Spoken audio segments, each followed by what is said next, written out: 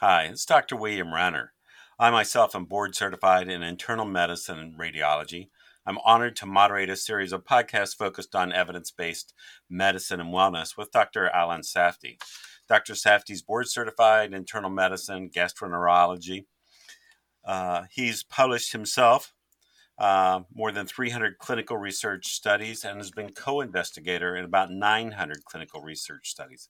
Today, Dr. Safdie, I want to start a series of podcasts on colon cancer because it's just such an interesting disease. Now, one thing I found really fascinating is that the age of colorectal carcinoma has been getting younger and younger. Could you comment on that, please? Yeah, Bill, that's a great point. And we're not screening, being involved in this for so many years. We're just not screening people early enough.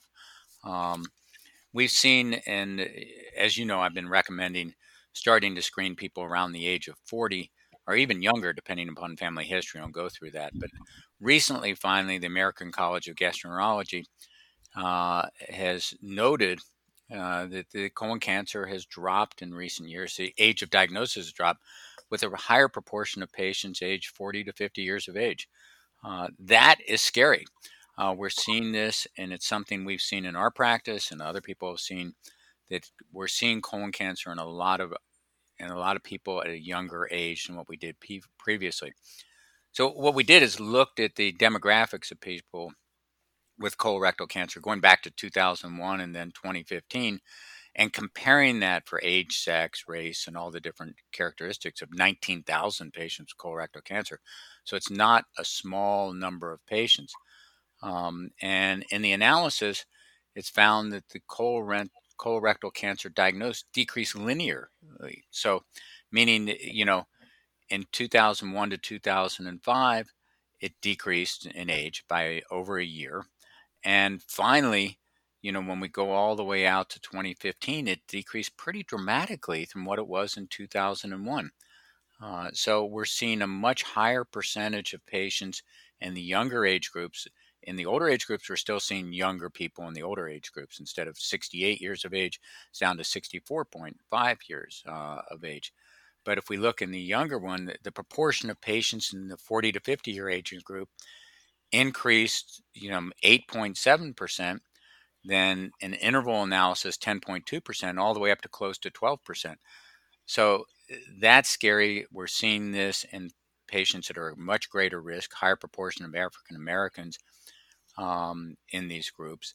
And we need to take this seriously. We need to be looking at this increased risk of colorectal cancer at younger ages. So we need to talk So about let lifestyle me and ask healthy. you, yeah, let me ask you about that again, what you're saying. So you're saying that the incidence of colon cancer, colorectal cancer, is increasing, and the segment that it's increasing the most in is in younger individuals. Is that Yes. correct? So the data suggests that there's been a doubling of cases, essentially, of colorectal cancer among patients younger than 50 years of age, if we go all the way back to the early 1990s, Do especially for you rectal have any cancer. explanation for that, or any theories of why you think that's true?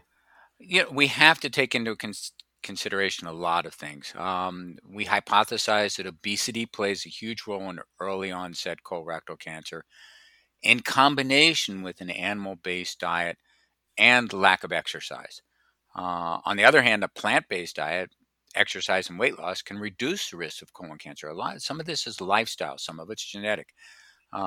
We know these risk factors are also present among those older than 50 years of age, but we're already screening those people, not adequately, but we are screening those people. So we do see a degradation in lifestyle in this younger age group.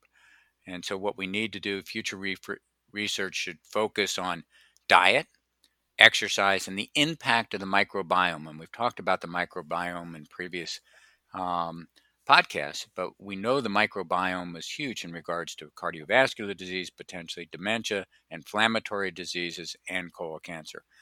Um, Now, do we have any way to modify the microbiome right now? yeah, a lot of the things that I mentioned before, getting rid of obesity, exercise, diet, all of those do modify the microbiome. If you take in these prebiotic fibers, fruits, vegetables, whole grains, that modifies the microbiome. Exercise actually improves the microbiome, and we've talked about that in previous podcasts. So, there's certain tips that we can give people to decrease the incidence. We're seeing about 50,000 cases of colon cancer, which can be fatal. 130,000 people will be diagnosed with colon cancer in the United States probably this year. And about 75% of all colon cancers could possibly be prevented with healthy lifestyle changes, which is huge. So, I can go through a few of them. Don't smoke. I mean, obviously, smoke transports carcinogens into the colon where it can increase polyp size and formation. If you're talking to patients or you are a patient, exercise daily. We really recommend regular exercise that modifies the microbiome. Obesity is a huge risk factor. Um, you know, Except for smoking, nothing raises your risk for colon cancer more than being overweight, other than genetics. Um, Especially visceral fat in the abdominal area surrounding the organs inside you. Sometimes you can have visceral obesity and somebody will look quite lean. And we noticed that when I worked in India.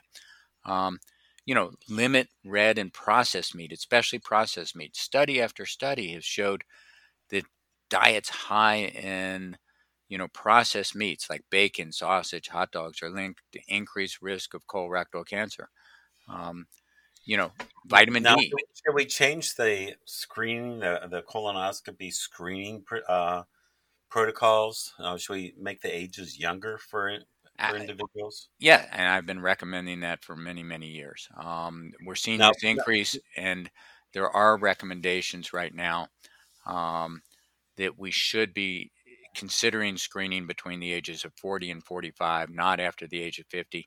We should be getting a family genetic history on everybody, um, and not just parents, but first and second degree relatives. We should be going out that far.